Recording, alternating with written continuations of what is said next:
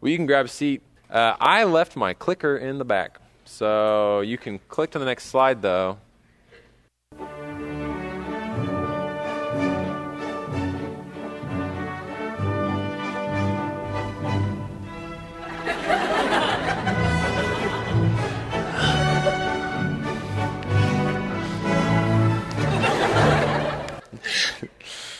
I mean, the truth is sometimes we find ourselves unable or unwilling to meet that expectation, right? Sometimes we see that Frisbee and it's going right there and we're like, I don't want it. That's not my game. I'm not going to go down that road. Sometimes we find ourselves unable or unwilling to meet certain expectations. Sometimes we have a deadline for a group project and we don't meet it, right? We can't get it in on time. Sometimes it's our fault. Sometimes it's that one guy, Steve, doesn't get his stuff in. We're like, Steve, right? That happens. Sometimes we want to impress that guy or that girl that we've been crushing on, man, all semester, and we're going to ask him out. We have this beautiful moment at the date party, and we're going to get him to go with us, and it's going to be so great. And we find out someone else asked Steve, probably, asked her out. We're like, again? That's what he was doing during the group project planning time, right?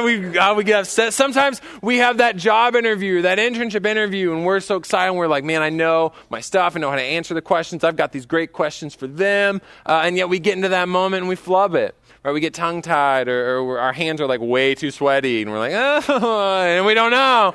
We mess it up, right? We don't get it. We don't get the position. They give it to Steve probably. I don't know. But we miss out on it. Why? Because we're unable to meet those expectations, because sometimes we find ourselves being inadequate. Sometimes we find ourselves ill-equipped to perform whatever the task is at hand. We've all felt that way. We've all been in that situation, looking in at ourselves and deciding, no, like I've failed. I'm inadequate for this task, for this calling. Man, the truth is a lot of times we've done this with the Lord. As believers, a lot of times we know, man, there are certain things that God calls me to. There's certain ways that he wants me to obey him or live for him or act towards the people around me in light of who he is, and yet we find ourselves feeling inadequate.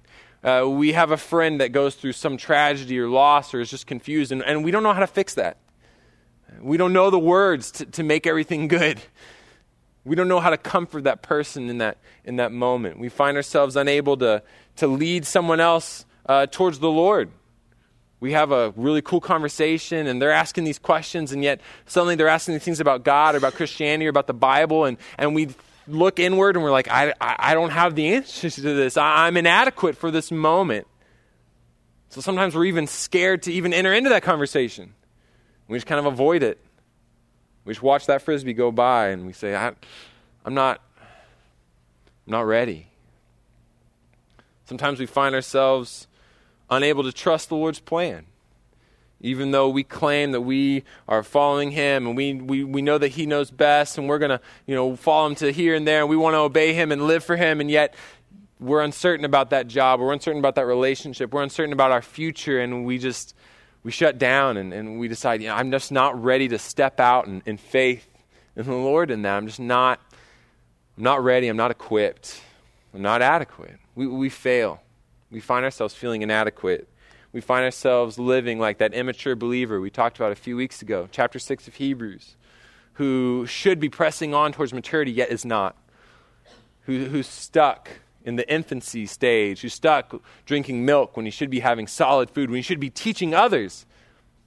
We find ourselves right there. What do we do with that? How do we manage that situation? How do we react when we find ourselves failing, when we find ourselves feeling inadequate? Not just for what other people expect of us, but of what God expects of us. What do we do? All semester we've been walking through the book of Hebrews, and we've been doing this in an attempt to better understand who Jesus is and what he's done on our behalf. Right? The whole book of Hebrews is all about Jesus. And so we've been walking through this and learning about how much better he is than all these different things in our world. Which is weird because we live in a world that tells us that, man, we're like the best thing ever, right? We hear that we deserve the best and we are the best, and so we want to know what's best and have the best. Man, we want to accumulate the best that this world has to offer, and yet what we see in Hebrews is the author telling us over and over and over again that no matter what anyone can think or say or do, that Jesus Christ is always better than all of those things. He's always better. He's better than the idols that we create for ourselves. He's better than the identities that we wrap up around ourselves. He's better than the historical heroes that we find even in Scripture, like Moses or Abraham or Melchizedek. We see that he's better than anything this world has to offer. He's better than anything this church has to offer, than any church has to offer. He's better than our priests. He's better than our sacrifices. He's better than anything. And what we see in chapter 8 of Hebrews is basically all of that coming to a head. All of that information. A few weeks ago, you might remember, we were talking about the fact that he's our high priest, the one who's in heaven going before the Father as our representative, serving in a way that allows us to approach the throne of God with confidence. Our high priest in the heavenly places, who loves us, who cares for us, who can relate to us, who was sacrificed for us. And because of that standing, because of that position, what we're going to see in chapter 8 is all of that's going to come to a head, and he's going to use all of that authority, he's going to use all of that perfection, he's going to use all of those accomplishments that he's had, and he's going to channel them into one thing. He's going to offer, through all of that he's accomplished, he's going to offer to us a covenant. He's going to offer to us a promise. He's going to use his position of authority. He's going to use that high heavenly place to issue a promise, something that we call the new covenant. And through this new covenant, we are now able to find ourselves equipped. We're now able to find ourselves adequate for the calling in our lives. Not because we somehow just figure out the secret formula and we follow these 3 easy steps and suddenly I'm just the best. No, find ourselves equipped. We find ourselves adequate because it's the Lord working through us. That's what the new covenant promises. That God will provide what he requires. That God will equip and prepare us for the calling that he places before us. That's what we see in the new covenant. That's what we see in Hebrews 8. And we can only see that because of the fact that Jesus is better than anything, including our inadequacies. Now, as we start off this chapter, we need to always remember the context of this book, where we've said it week in, week out, and to understand the content that we're wrestling with, we have to remember the context. And the key context for this passage in particular is the audience that's being addressed.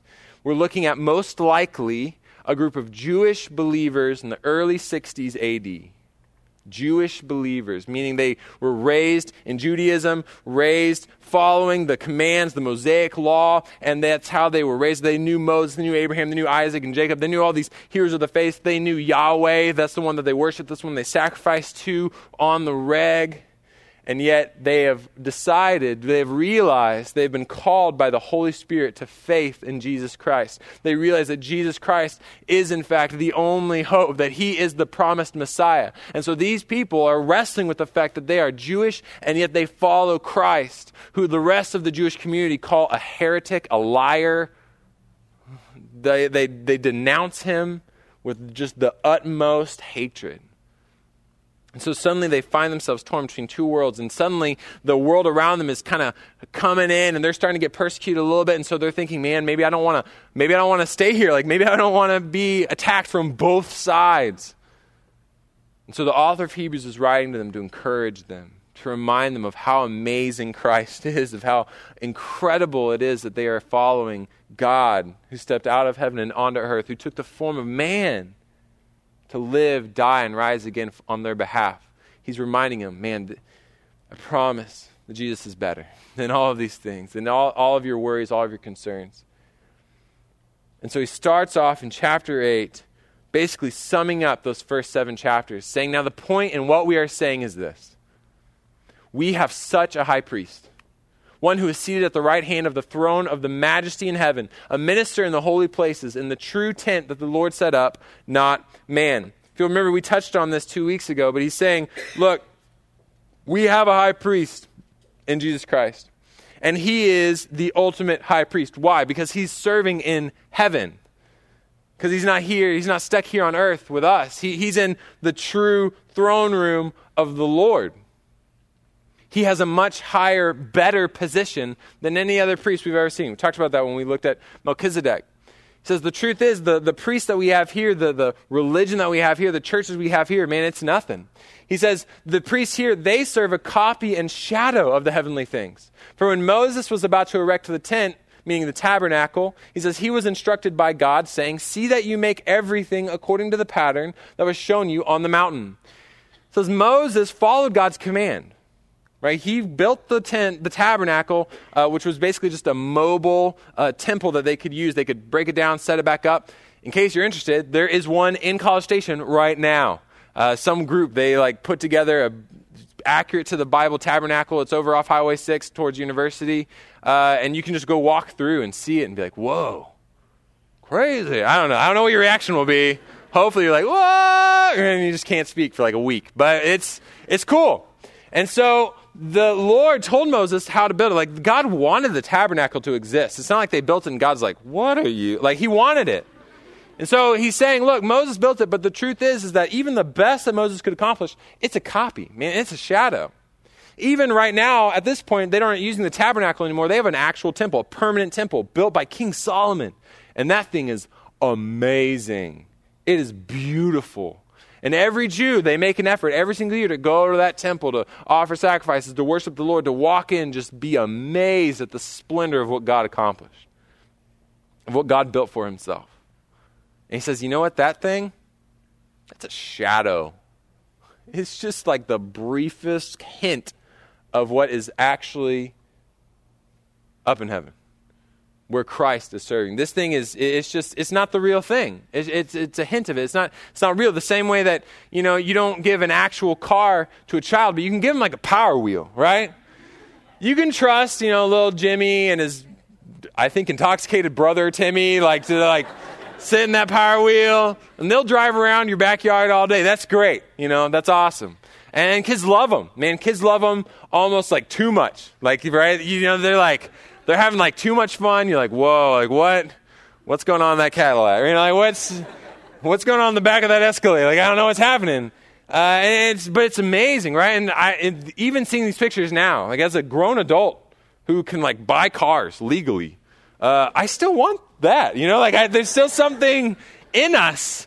We have real cars, and yet we're still I want that power wheel. I don't know why. There's something deep within us, but we know it's not the real thing, right? You can trust it with a kid.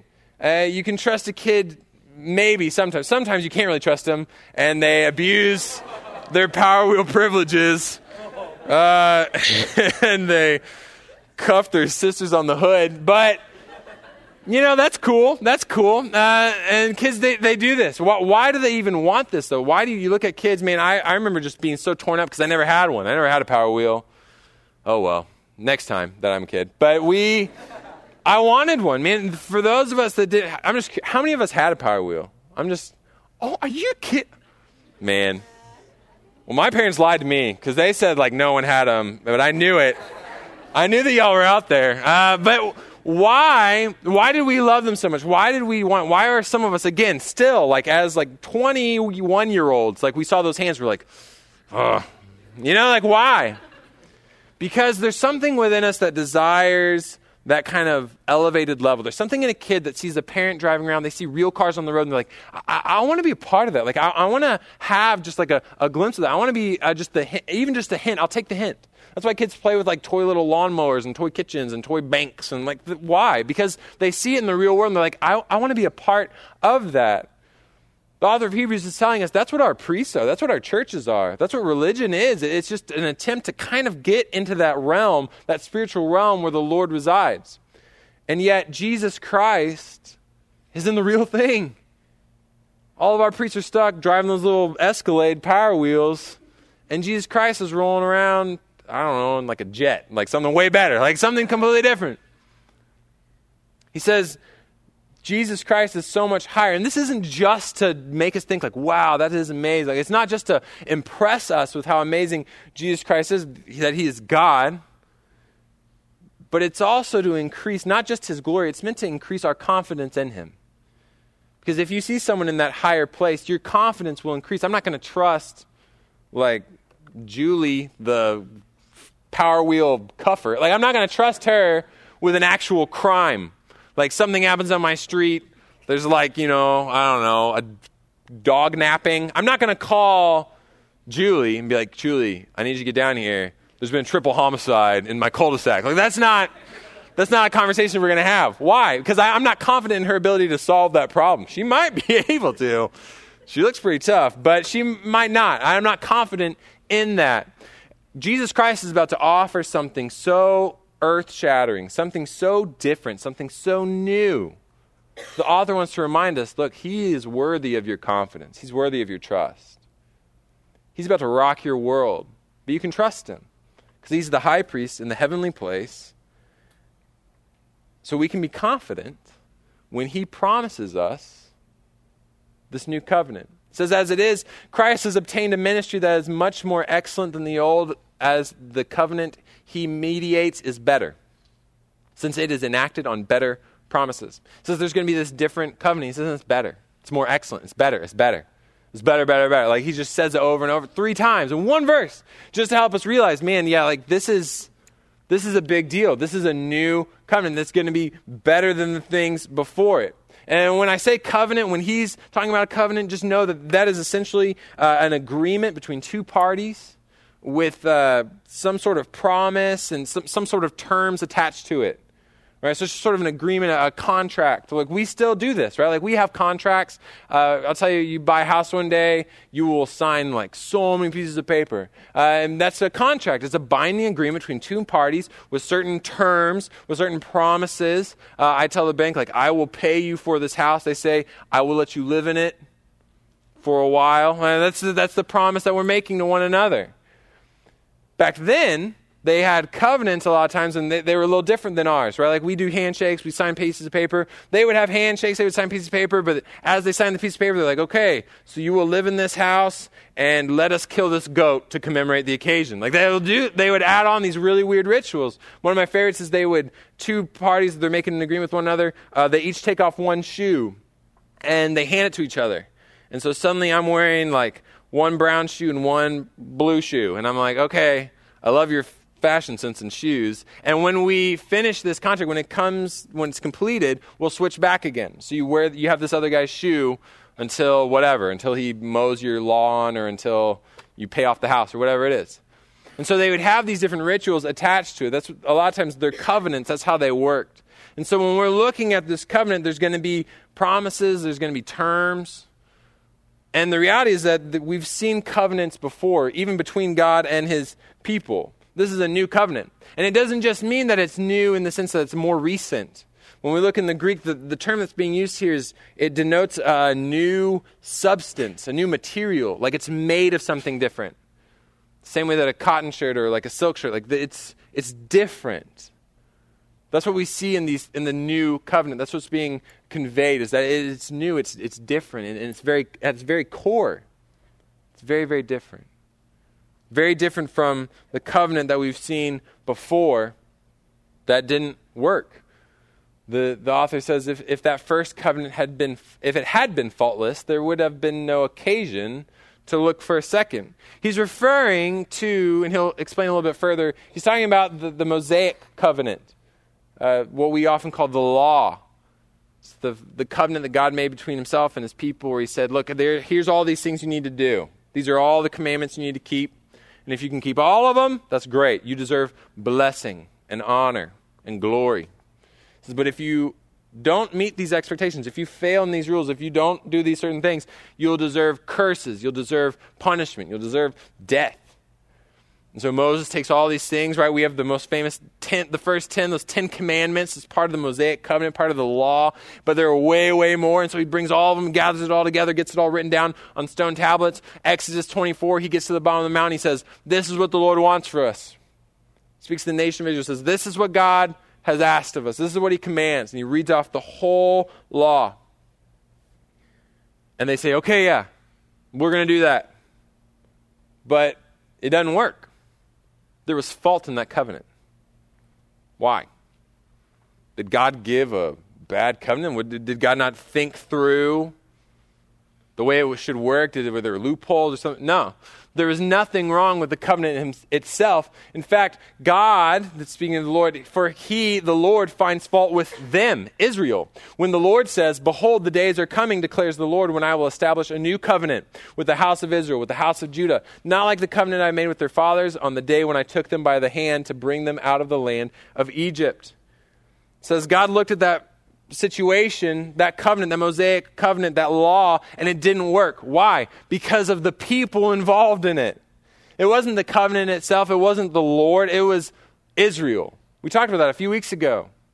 It was Israel. Even Moses himself, right? Their big, super awesome, God-appointed leader. He himself failed. He himself fell away. He himself was not faithful. To the point where God denied him entrance into the promised land, where God took his life, man. He's on a cliff looking out the promised land. God says, you're never going to go in there. He's done. Why? Because Moses failed. The people failed. This is God breaking up with the nation of Israel, essentially. He's breaking up with the covenant. He says, it's not me, it's you. Right? He just lays it out straight. And they're like, ooh. They try to take a sip of their chai tea latte, but it just doesn't taste as good anymore, right? This is an intense moment. He says, I found fault with them. They were at fault. This is a problem. And so I need something new. I need to establish a new covenant. I need to establish a covenant that's made of something different. Because the reality is that these people, man, they can't cut it. Because the Mosaic covenant, the problem was that it showed, my goodness, it showed what holiness looked like. It was great at demonstrating how holy the Lord was, how perfect the Lord was. And yet it did not provide change for the people involved. It did not provide forgiveness, honestly. There was no change. There was no forgiveness. And so all it did over and over and over again was show people how horrible they were.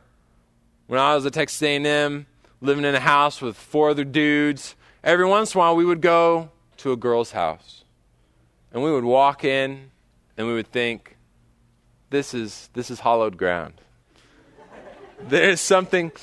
What is that smell? It smells like not death. Like, what's going on? Like, what is this place? And we would realize, oh my gosh, it's clean. Like, it smells good. Like, we would go in their kitchen, and I legitimately remember thinking, like, they have paper towels, like, in their kitchen. Right there. Like, and it was amazing. And we would walk through, man, we would hang out with people there, and we'd be like, oh my gosh, this is great. Like, this is what I want. This is what I want from my life. I want to live in this. And yet we would go home and we would be back in just the disgusting squalor of our abode. And we would go into there's no paper towel. We would go back home and our cleaning supplies consisted of like a cup that we'd fill with water and just like splash at stuff. Like that was it. And so we would see this beautiful thing in front of us, and yet we would go home. It would be terrible still. Why? Because seeing that amazingness was great, but it did nothing to change our motivation. It did nothing to pick us up off the couch. It did nothing to stop us from playing FIFA and actually go and clean things. It did nothing about the fact that we lacked any cleaning supplies whatsoever.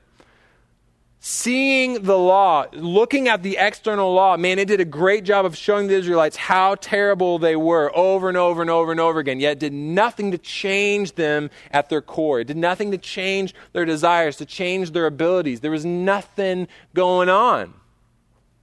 And so the Lord takes a completely different route. He says, this first covenant, man, they did not continue in it. And because of that, I showed no concern for them. Remember, I broke it off. I let an entire generation, that very first generation that got the Mosaic covenant, they all died. Except for just a few people. They all died in the desert. Millions of people died in the desert. Never getting to that promised land. Because they did not continue. Because instead of earning blessing, they earned curses. They earned death.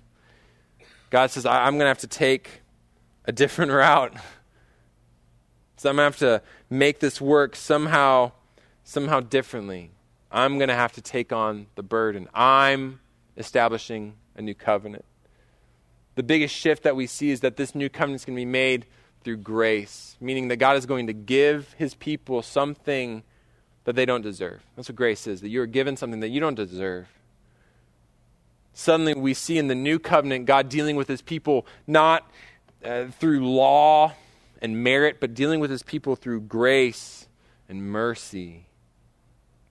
This is why we as believers should proclaim from the rooftops that we are saved by grace alone, through faith alone, in Christ alone. That there's nothing we do. There are no works involved. None of us have any reason to boast. Anything we have, any response we've given to the Lord, any time we find ourselves actually walking in obedience, it's not us. Man, that wasn't me. That was God. It was God in his grace through this new covenant. What we see this summed up in verse 10, where the Lord is describing the covenant. He says, "This is the covenant that I will make with the house of Israel after those days, declares the Lord. I will put my law into their minds, write them on their hearts. I will be their God, they shall be my people." God immediately shifts his language. You see, 3 times. 3 times in this verse. He says it about 8 times through the passage. He says, I will do this. I will make this covenant. I will put my laws in their hearts. I will be their God. He's shifting it from that Exodus 24 where Moses walks down, says, look at all these commandments. And the people say, we will do this. I mean, that's what they say, Exodus 24. They say, we will keep all of those commands. We will absolutely do what the Lord commands. And they don't. And so God says, I will. I will make these things happen. Through his grace, God promises change. He promises to change our desires, to change our ability to obey. How? Because he's going to go internal. Right? That first covenant, it was an external thing. It was written on stone, on tablets that people could look at and then walk away from and completely forget. God says this new covenant, it's going to be written on their hearts. It's going to be written on their minds. It's going to change them from the inside out. This is the difference between someone just wearing A&M gear and someone actually being an Aggie. Right? Anybody can put on the A&M hat and be like, well, yeah, I do love Johnny Football, A&M Reveille. Like someone can say that. But it's something else entirely for someone to truly be an Aggie. Anyone can technically put on an Aggie ring, but only an Aggie has their name written on the inside, who can put it on and be like, yeah, that's it. You learn the secret handshake, right? Forget I said anything about that. But, you hear, some of you know, right? But we hear or we see people and they can put on these external appearances and that's great, but it only really takes you so far. There's a big difference between me forcing myself to eat lima beans, right? For me personally, oh my goodness, lima beans, I'm not even going to say the word again because I want to throw up. So I can force myself to eat them. Those little sin nuggets. Like I can force myself to eat them.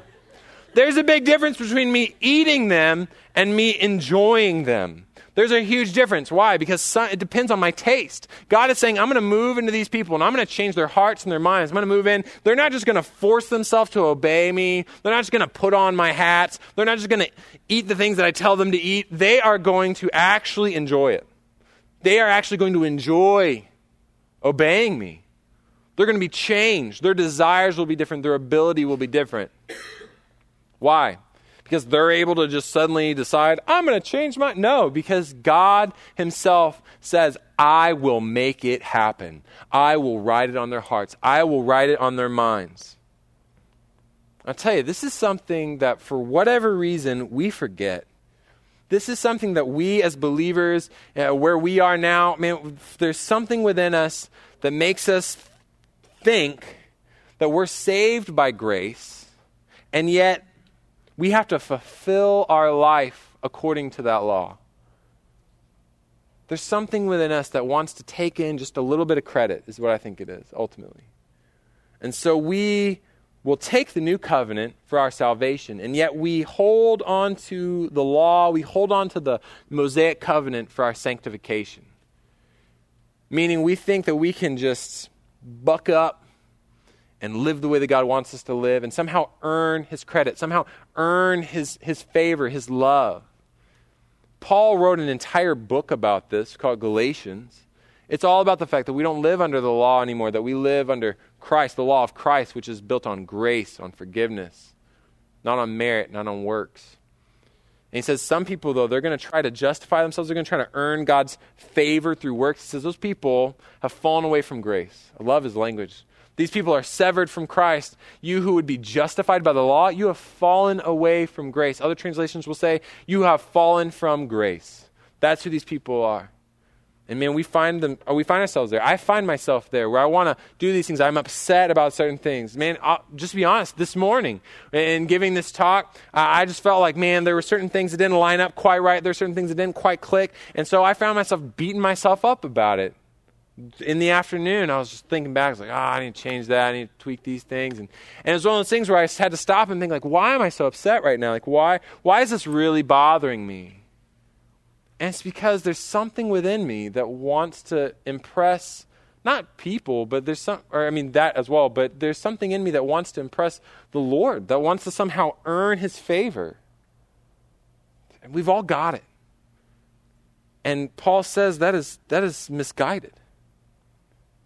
We're trying to be holy by following God's law, but Galatians tells us, Romans is going to tell us in a minute, Hebrews is telling us right now, we are not made holy by trying to follow God's law. We are made holy by submitting to God's Spirit. We are made holy by just giving in and leaning into the new covenant, the new promises given to us. Because Christ is perfect, because Christ fulfilled the entire law. All the law and all the prophets, it's summed up in Christ. He's the only one that was ever able to keep all those commandments. And yet he's willing to then die so that he can offer that righteousness, he can offer that perfection to us. So we need to quit resisting that. We need to realize that God has promised us grace. He's promised us change. And he also promises us something so beautiful in the new covenant. He promises us forgiveness. It says, they shall not teach each one his neighbor and each one his brother, saying, know the Lord, for they shall all know me, from the least of them to the greatest. For I will be merciful toward their iniquities. I will remember their sins no more. The new covenant, it promises forgiveness. It brings resolution where the law simply brought remembrance. As I said, the law over and over and over again just points out, oh, you messed up. You weren't supposed to eat that.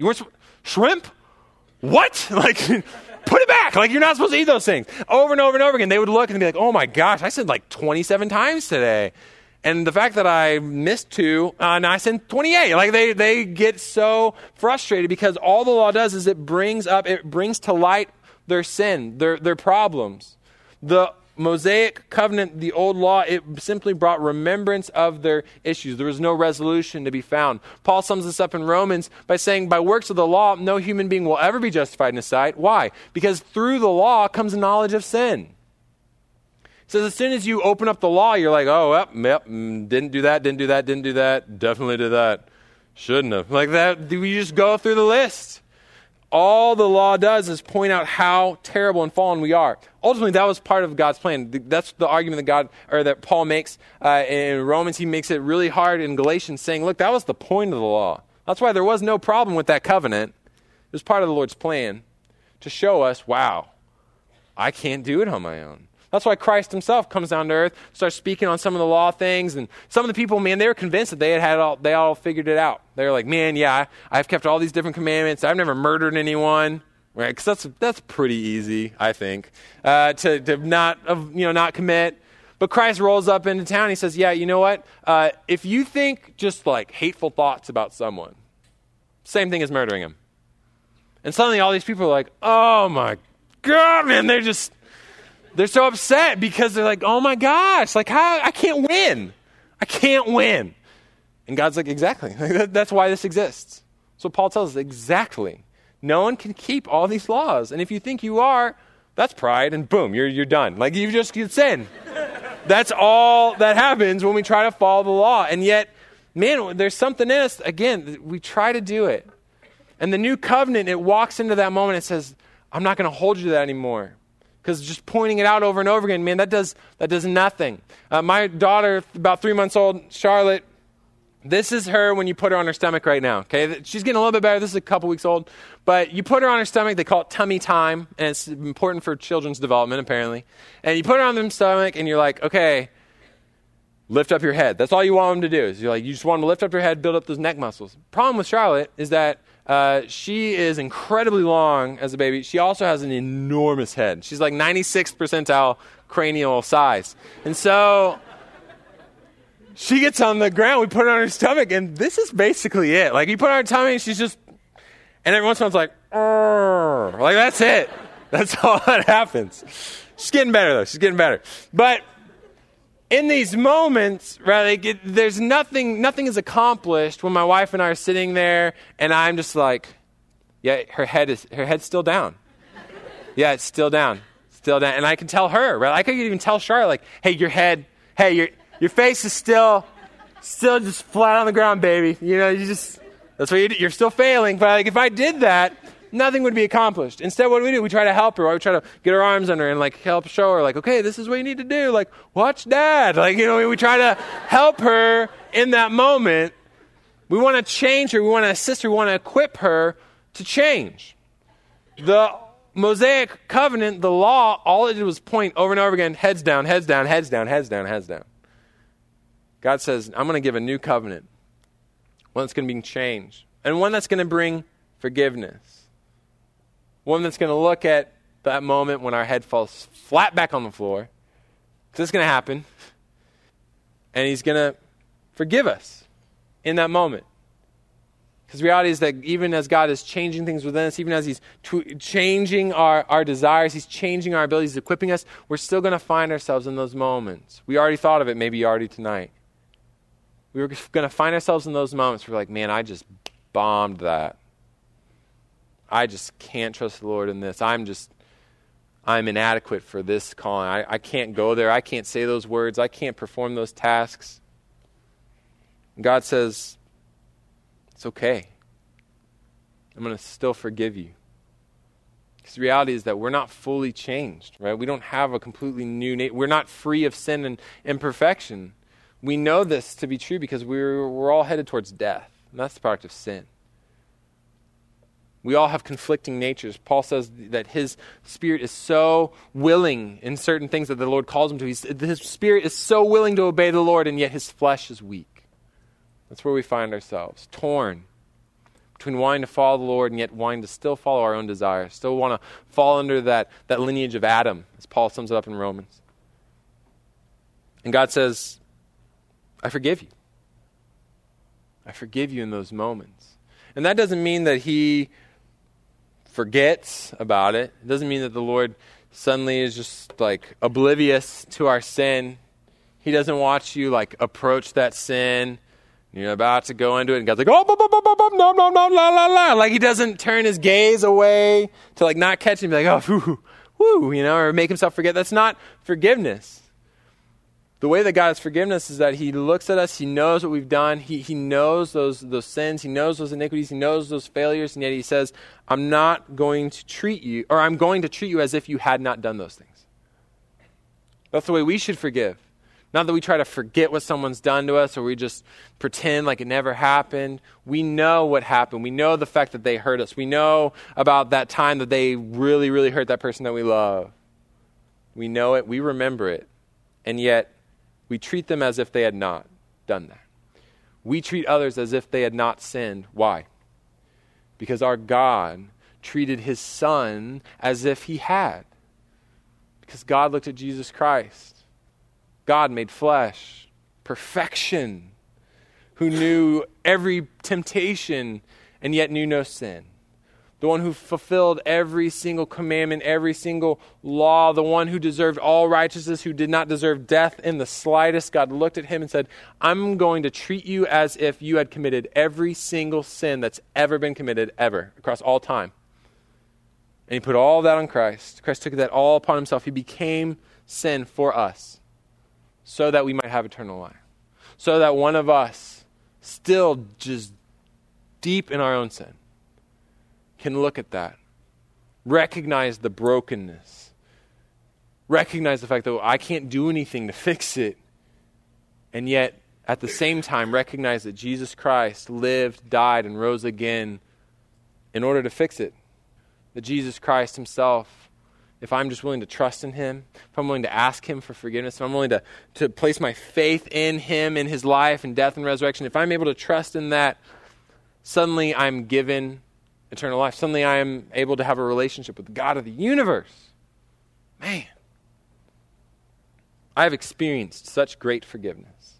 If you are a Christian, you have experienced such incredible forgiveness that you have no option but to extend forgiveness to other people. The new covenant has forgiven us so much. So we need to pay that on, man. We need to keep moving that forward. We've been promised this grace. We've been promised this change. We've been promised this forgiveness. And what's beautiful about all these promises is that they are permanent, that they are eternal, that they last forever. Author says, in speaking of this new covenant, God is making the first one obsolete. What's becoming obsolete and growing old is ready to vanish away. We try to hold on to that old covenant, try to hold on to that Mosaic law. The reality is that doesn't govern us anymore. His audience at this time, especially Jewish believers, they're surrounded by family members, their dads and moms and brothers and sisters and uncles and aunts, their neighbors, their best friends since elementary school. Like, they're people around them, they are still under the Mosaic law. They're still following all those commandments, they're performing those sacrifices and doing these different things. And they're looking at the Christians, and the Jews are like, man, what is wrong with you? Like, you are following this heretic, this thing that's been around for maybe 30 years at this point. And they're like, what in the world is wrong with you? Judaism's been around for hundreds upon hundreds of years. Tried and true. We worship Yahweh, the true God. I mean, what are you doing? You're on the shaky ground. We're on this solid rock. And yet what they didn't realize was a few years after this book was written, just a few years, in 70 AD, Romans roll up into town, roll up into Jerusalem. They say, yeah, I don't want that temple to be there anymore. And they just trash it. They say, yeah, I don't want these Israelites to really be here anymore. So they just take all these people out. Suddenly in 70 AD, the Israelites find themselves with no temple, with no priesthood. And you know what? They still don't have either one of those things. They never came back. They have no temple. They have no priesthood because they can't track it. They have no idea who's in that lineage anymore. What they thought was so solid, what they thought was so sure, obsolete, grew old. God said, I'm not working in that way anymore. So I'm offering up something new, something different. So man, my challenge for us tonight, for this week, for the rest of the semester is, man, what's that thing that we're still holding to? Where do we need to ask the Holy Spirit to change our desires? To change our ability? Where are we still holding on to our own personal ability, our own personal desire to try to get these things done? Where do we need to just trust that the Holy Spirit will come in and change us from the inside out to push us towards obedience? Or maybe where do we need to just trust the Holy Spirit to minister to us in our faults and our failures? Where do we need to trust that God still forgives us even when we fail, even when we are inadequate? For some of us, that's stepping out in faith in a lot of different ways. Whether it's being willing to have that conversation with your lab partner, whether that's willing to act more lovingly in your house, act differently around your family members, around your friend group. For some of you, it's going to be, I need to step out in faith, and even though I don't feel equipped to lead people in this organization or that environment, I'm going to do it. I'm going to trust the Lord to equip me. I'm going to trust the Lord's call and that He's going to provide what He's asking for. That's why we've been pushing leadership the last few weeks here at Grace. Again, not so that we can fill up our ranks and wave our banner even higher. Like, our goal is to put you in a spot where the Lord is free, where you have opened yourself up to the Lord's work to change your desires, to change your abilities, to equip you to lead people in Bible study or in community outreach or service. Man, we want to give you those opportunities. You can still go online. Just you don't feel ready, that's okay. God doesn't call the equipped, man. He equips those that He calls. Maybe it's here at Grace. Maybe it's somewhere else. Either way, man, we're going to take some time. We're going to ask the Lord, man, where is that? Right? We started about a month ago, something that I've just loved, where we are taking advantage of the fact that we're surrounded by men and women who are pursuing the same God. Right, we're all doing this together, in a sense, right? High School Musical style. Like, we are all heading on the same path.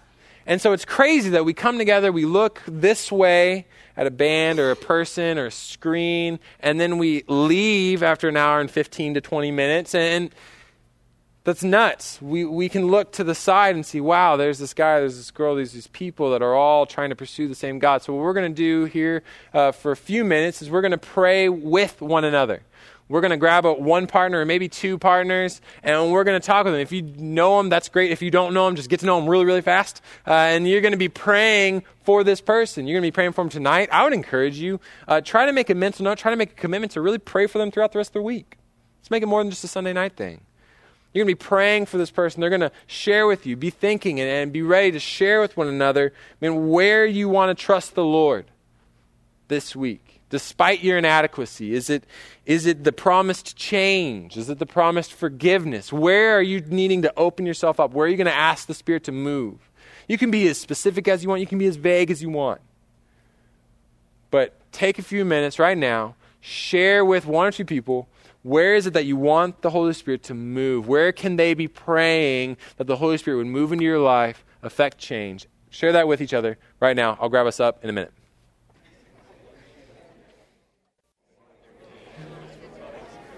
God, we thank you that you are so good, that God, that you are willing to move in and make promises that have absolutely no, it does not depend on us in the least, that God, there is no requirement for us to do the right thing, to say the right thing, God, to move and go to that place or perform these rituals. God, we thank you that this new covenant, this better promise, is something that you have offered us through grace. God, we thank you for that beautiful, beautiful thing. God, that salvation that is so unique across all the ways that people try to approach God. Lord, we recognize that this is something different. God, we thank you that you've revealed yourself to us in such an incredible way. That God, you minister to us through song and God, through prayer and Lord, through your word. God, we thank you that you minister to us through the men and women that suddenly find themselves walking alongside of us on this path. God, we thank you that we are not alone in this endeavor, that we are not isolated in our attempt to rely on your Spirit to change our desires and to change our abilities, God, to push us towards obedience. So we think that we can look to our left and to our right, and we can see other men, other women that are striving to obey in the same ways we are, God, that are failing in the same ways that we are. God, we pray that we would come up alongside one another, that we would encourage each other, that God, we would push one another on towards you, that God, we would take advantage of the fact that you've surrounded us with like-minded men and women, brothers and sisters. That God, we are one family, sharing in one Spirit. But God, we recognize that there are others that we will come across that are not a part of this family. That God, there are going to be others who are lost and confused and hopeless. God, we ask that we would be bold and willing to step into those lives and share the same hope. God, share the same truth. If you would, take a moment right now and on your own, just ask the Lord would provide an opportunity this week to share these promises with someone else. Maybe it's in an official capacity because you're leading somewhere, or maybe it's just grabbing your roommate and having a serious talk for once, or maybe it's having that conversation with your lab partner. You ask them out to coffee after class, or maybe it's making that phone call to that family member, to that loved one that you know it needs to happen, and yet you're not ready to step out. Ask the Lord that would motivate you, would change your desires, would give you, equip you where you feel inadequate, would push you to that point, would give you an opportunity to share this hope with someone who needs it. Ask the Lord to start working on that right now, to maybe bring a name to your mind, a face to your mind, to maybe just start working on your heart, to shift your desires. Ask Him to give you that opportunity this week. Ask Him that right now.